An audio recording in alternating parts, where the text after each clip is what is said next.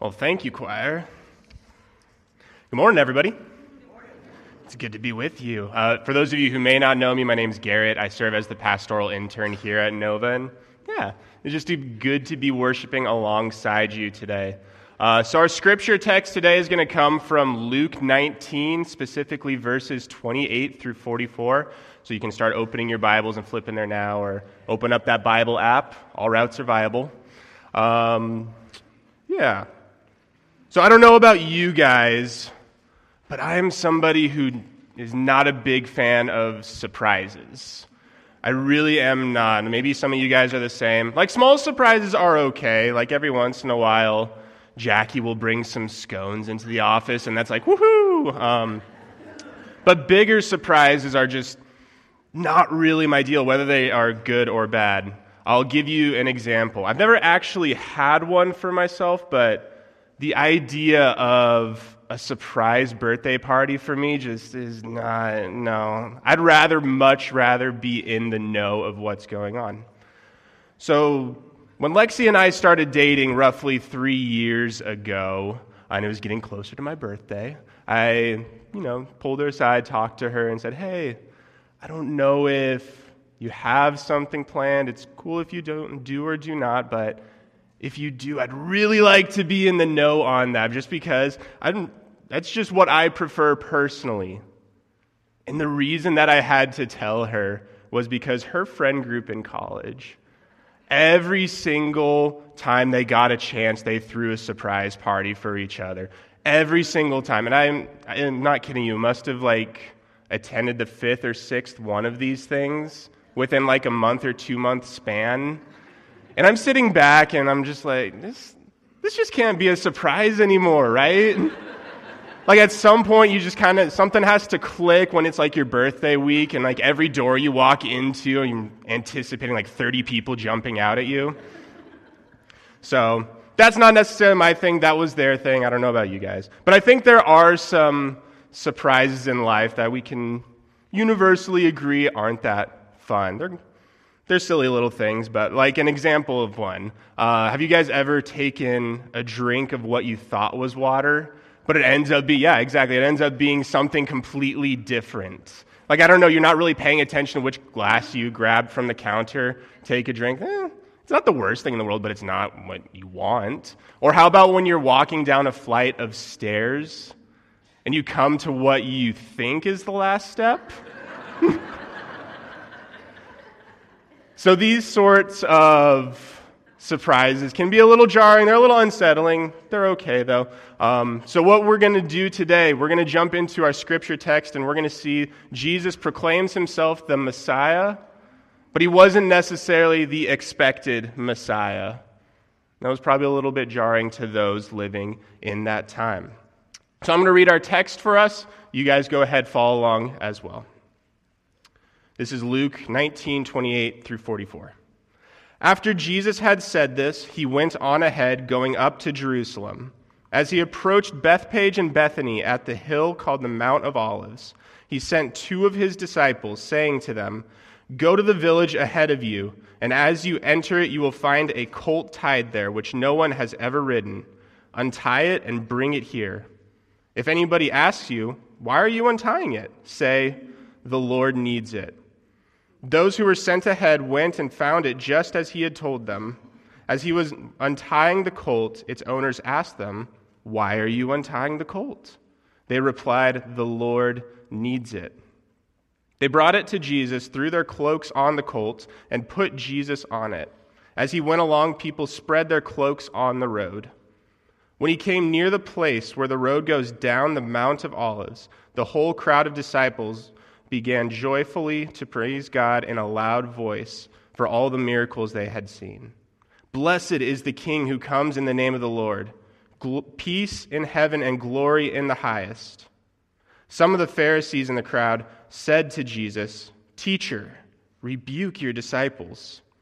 "I tell you," he replied, "if they keep quiet, the stones will cry out." Ooh, sassy Jesus. As he approached Jerusalem and saw the city, he wept over it and said, "If you, even you, had only known on this day what would bring you peace, but now it is hidden from your eyes. The days will come upon you when your enemies will build an embankment against you and encircle you and hem you in on every side. They will dash you to the ground, you and the children within your walls. They will not leave one stone on another because you did not recognize the time of God's coming to you. So those last few verses, we're going to get to those a little bit later. But first, we're going to focus on essentially what we celebrate today in the Christian church. As many of you guys know, today is Palm Sunday, the day where we remember and observe essentially what we just read, Jesus' triumphal entry into Jerusalem. And Palm Sunday kicks off what we call in the church Holy Week, where we remember Jesus' final days on earth, leading up to his death on the cross. That's going to be this Friday, Good Friday, and his subsequent resurrection from the dead a week from today on Easter. But today we focus on Palm Sunday, on the triumphal entry. And this goes further than just a nice little Jesus parade. There's a lot more at play here. There's a lot of symbolism and imagery at play that needs to be parsed out because Jesus is actually proclaiming up to 4 different things about himself by riding into Jerusalem. Just a little side note, since we are going to be uncovering a bit of imagery and historical symbolism, your notes might be your best friend today. But Jesus proclaims 4 different things about himself. And you may be thinking to yourself, well, how? Jesus really doesn't say that much in this passage. He kind of tells the disciples to go get a colt at one point and then puts the Pharisees in their place a little bit later. But he doesn't really say that much. How is he proclaiming? In ancient Israel, it was very, very common to display how one was feeling or what they were thinking, or even in the mode of teaching through their actions. An example of this is when ancient Israelites would be mourning. It was very common that they would either tear their clothes, pull out some of their hair, cover themselves in sackcloth or ashes. That was just a very common way to express that one was mourning. We even see this in the Old Testament prophets when their words were either not being listened to or were not understood. They would do some sort of dramatic act in the hope that that may get across to the people. An example of this is Hosea. We're actually going to be studying Hosea coming up pretty soon. But through Hosea's marriage to Gomer, it gives a representation of what God's relationship to Israel was like. And to be honest, we have these things in our lives as well. Like if I were to say somebody wave the white flag, we would all recognize that as an act of... Exactly. Or if I give you a thumbs up, that is a sign of approval. We have those in our lives as well. There's just different historical contexts that need to be parsed out a bit. So Jesus proclaims 4 things about himself. The first of which is Jesus declares that he is a king. Jesus declares that he is a king. And he actually does so in multiple ways throughout this story. The first of which, it was very common in ancient times, not only Israel, but surrounding nations as well, when a king or ruler rode into a city, they would often do so on the back of an animal with a crowd around them. It was very, very common. So the crowd picks up on this. They see Jesus on the back of the colt with a crowd around him, recognize that he's important.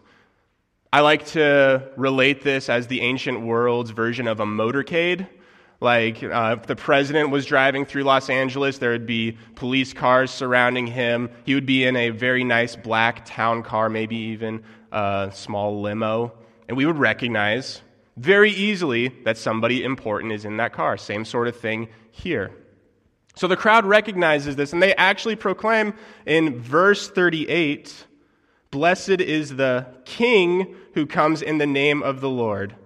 Peace in heaven and glory in the highest." So this is, they were reciting a psalm coming from Psalm 118, verse 26. It was just a very common blessing for those traveling to Jerusalem. but they insert the word king, especially for Jesus. The word king is not originally in the psalm. So the crowd realizes what's happening. They declare him as king as well. But not only that, they lay their cloaks down in front of him. And to us, that may not mean that much, but in ancient times, that was an act of respect, or rather, they were submitting to him as king. So Jesus declares that he is a king, one, by riding into the city on the back of a colt with a crowd around him. The crowd notices this, they proclaim him king, and they lay their cloaks down in front of him as an act of submission. Now, they had a very different idea of what it meant that Jesus was a king. We know him to be the ruler of all things, not just Israel or Jerusalem. But we're going to get to that a little bit later. So Jesus declares himself a king. Jesus also declares himself the Messiah. And to understand how Jesus declares himself the Messiah, we have to look specifically at what kind of animal Jesus rode in on. It says a colt, and I think in our modern context we understand that as a horse. Thank you, Indianapolis. For those of you who don't know, the Indianapolis Colts are a football team. Their mascot's a horse.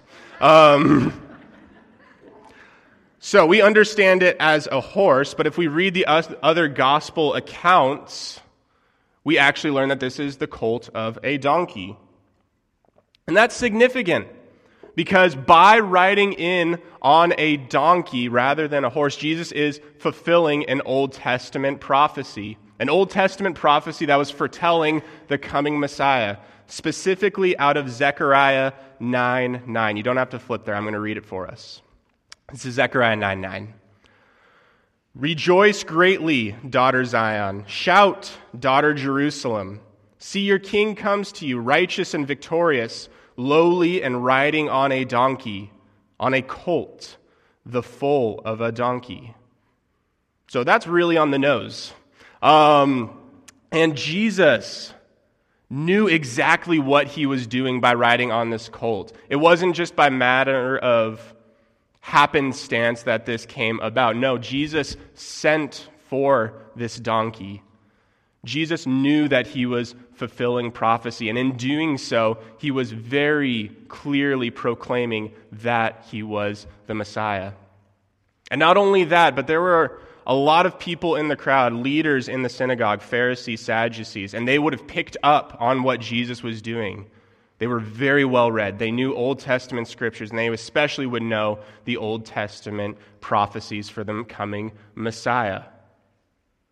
So Jesus was not, by using these symbols, these imageries, he was not hiding the fact. He wasn't kind of just slyly slipping it in, but rather he was shouting it.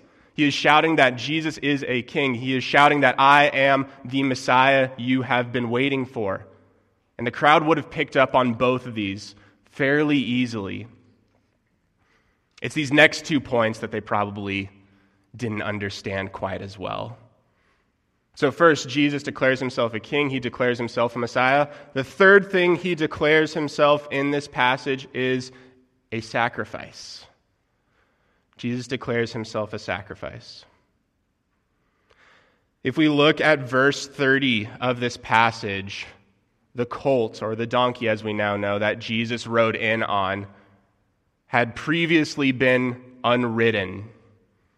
It was never ridden. And this is significant because in ancient Israel, when the Israelites would offer up sacrifices to God, it was the very best of what they had. If it was crops, it was the best crops they had. If it was livestock, it was the best livestock that they have. And what made the best livestock was that it was an unblemished animal and that it usually was not put to work at all. And we see that this donkey had never been ridden. It had never been put to work. Therefore, we should understand that as this donkey was being set aside for some sort of sacred duty, most likely that of sacrifice. And Jesus rides in on it, in a way saying, just as this donkey was meant to be a sacrifice, so too am I meant to be a sacrifice. And we know that now as him dying on the cross on the behalf of all humanity so that all humanity may be redeemed back to him. And I'm pretty sure the crowd did not pick up on this fact. One, I'm not entirely sure if you can tell the difference between a ridden and unridden donkey.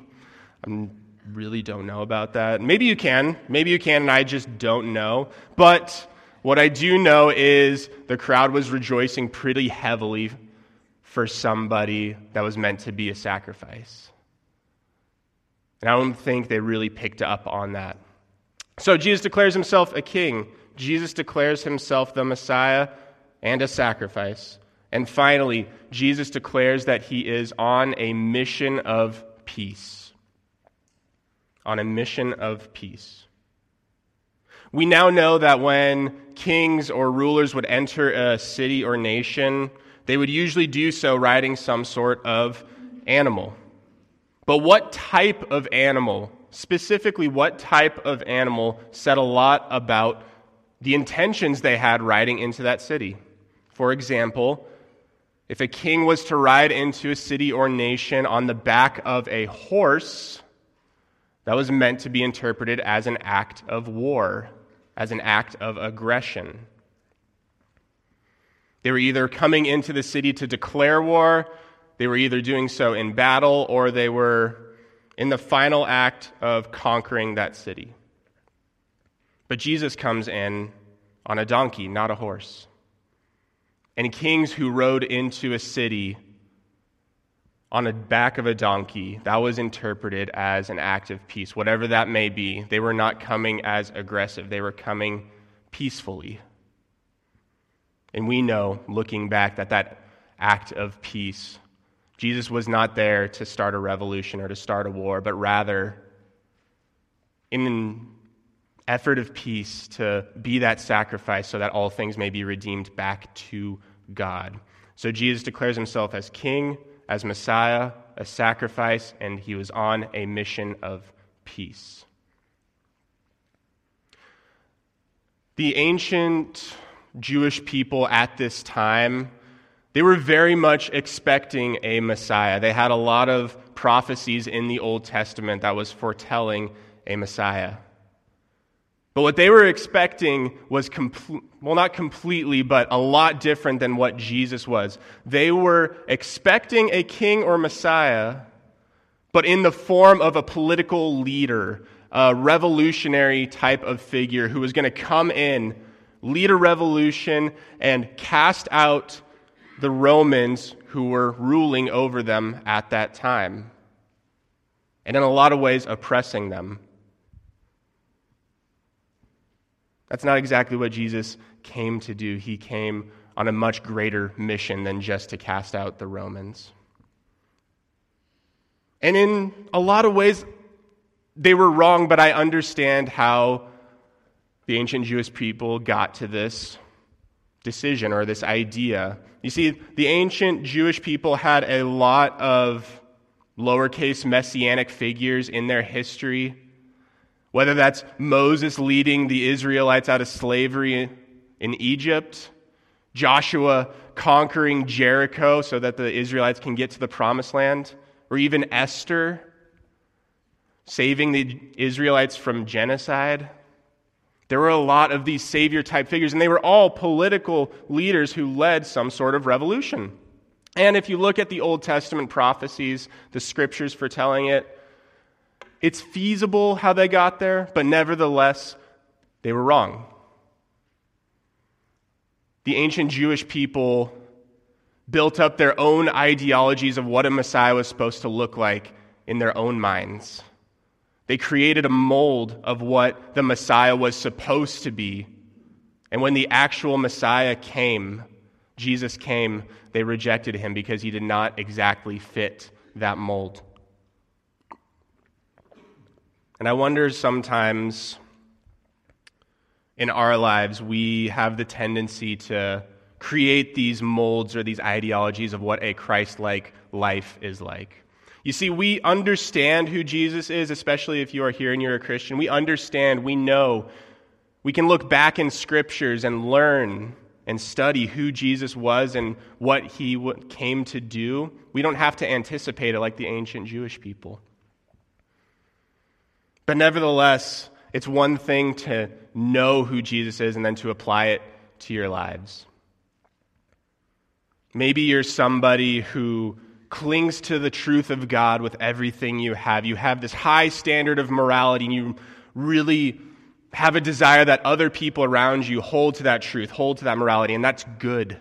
I'm not here to dispel that in any way, shape, or form. You should do so. Cling to the truth of God.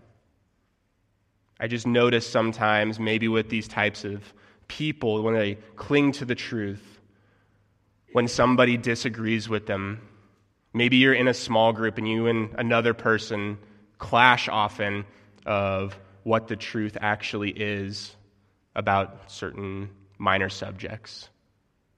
And that person just gets on your nerves, and they're grating over and over, and it makes it hard to love them.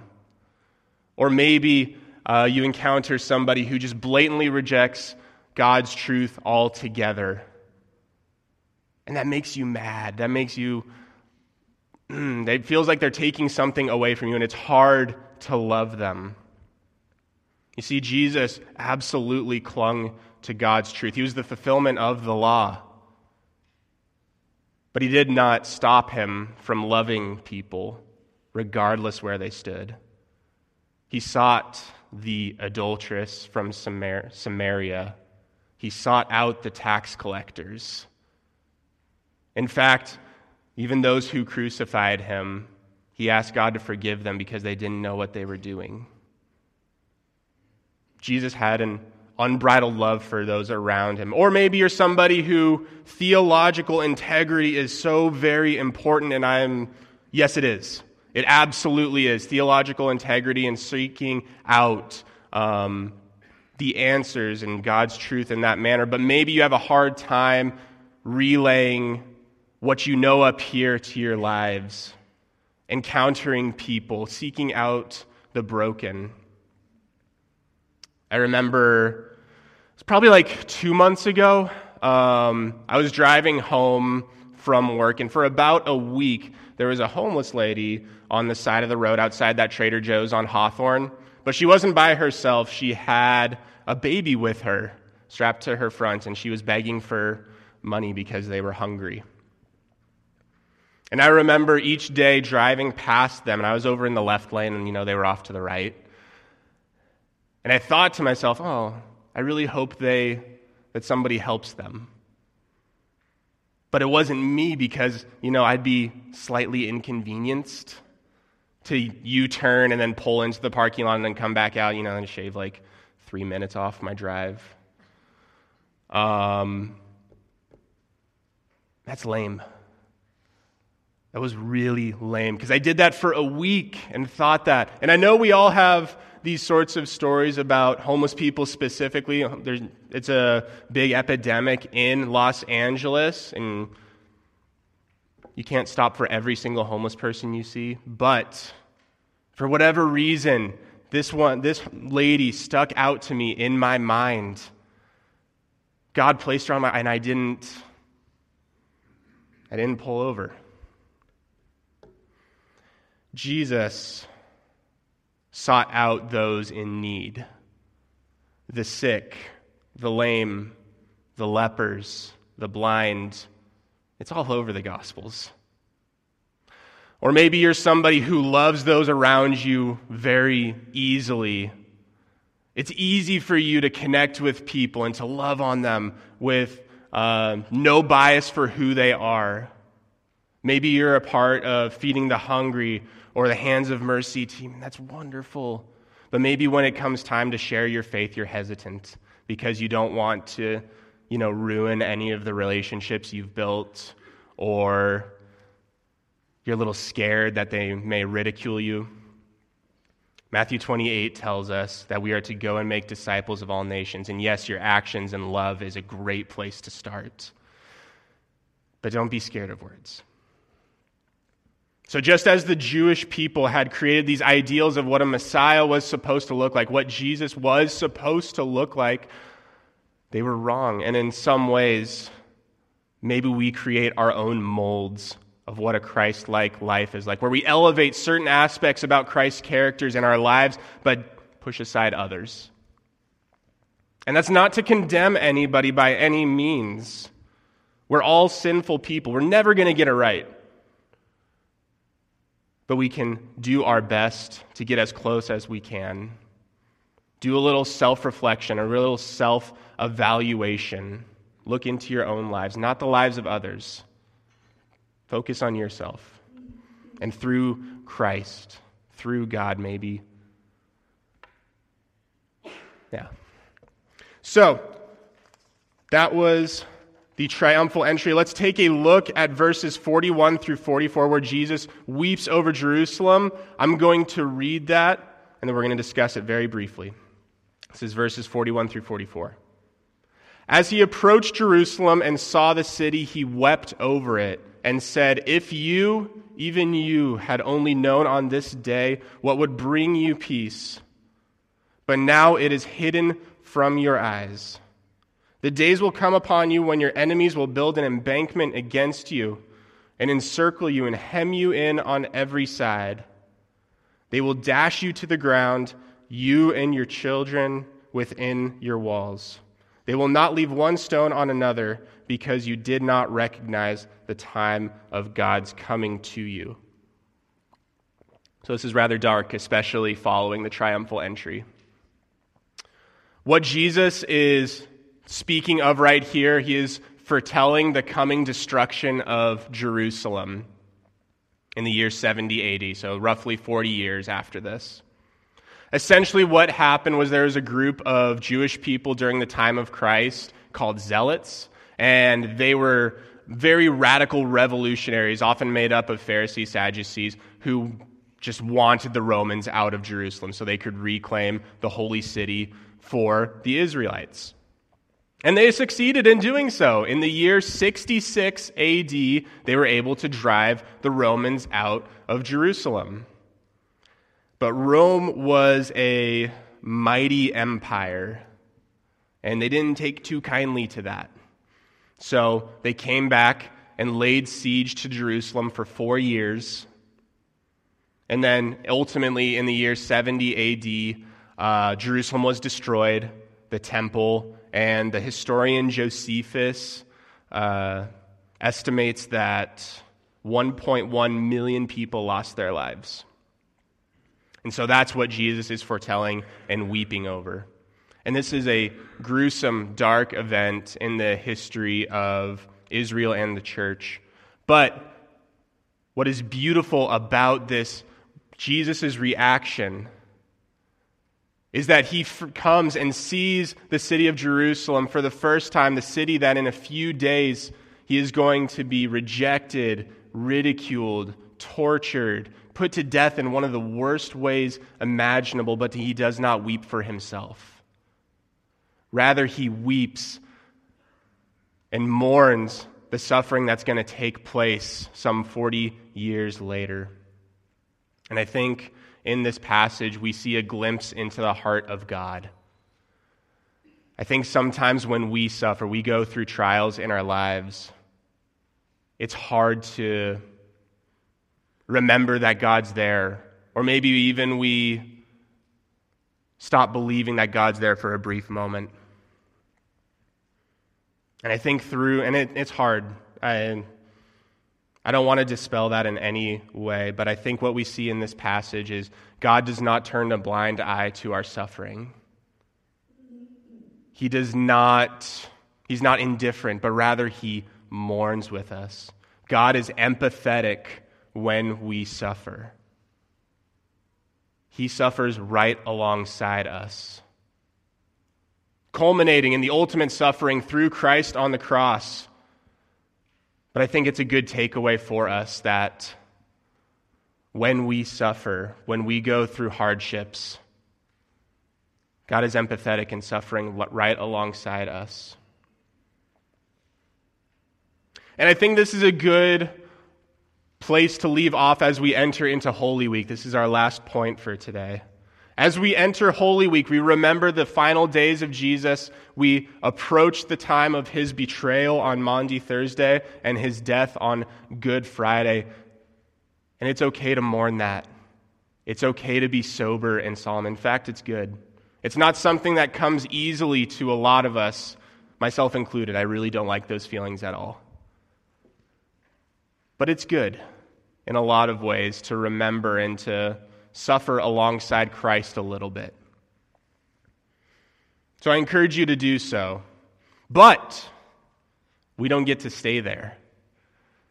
Because we get to look back and we know that Christ doesn't stay dead, but rather he is resurrected from the dead 3 days later on Easter. So while you are sober and mourning for Good Friday, Maundy Thursday, and all of those, we do so with the knowledge that it doesn't stay like that, that we get to rejoice and we get to celebrate the greatest reason to celebrate on Easter Sunday. Christ came as a king, the ruler of all things, the ruler of all people. He was a Messiah figure. He was a Savior who was on a mission of peace, that by his sacrifice on the cross, all people, all beings may be made new and be redeemed back to himself, and that is a great reason to celebrate. Would you pray with me? Oh, Father, sometimes it's hard to remember when we suffer that you are suffering alongside us, that you mourn with us, and that even that you endured the ultimate suffering on the cross. But I pray that we would remember that you are always there.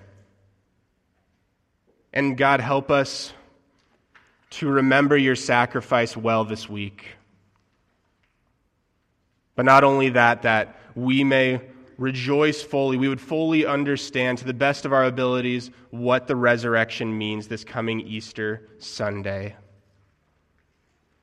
And God, as we go, I pray that we would not make our own ideals of what a Christ-like life is, but that we would always be re-examining ourselves and be living into your example as fully as possible. Thank you for this time together. Thank you for this fellowship of believers. And it is in Jesus' name that I pray. Amen. Would you all stand for the benediction? We have refreshments, and we'll just be hanging out on the plaza afterwards, so I encourage you to stay. So will you go in the knowledge that Christ was the sacrifice for you, that through his death and resurrection, you may find new life. You are dismissed.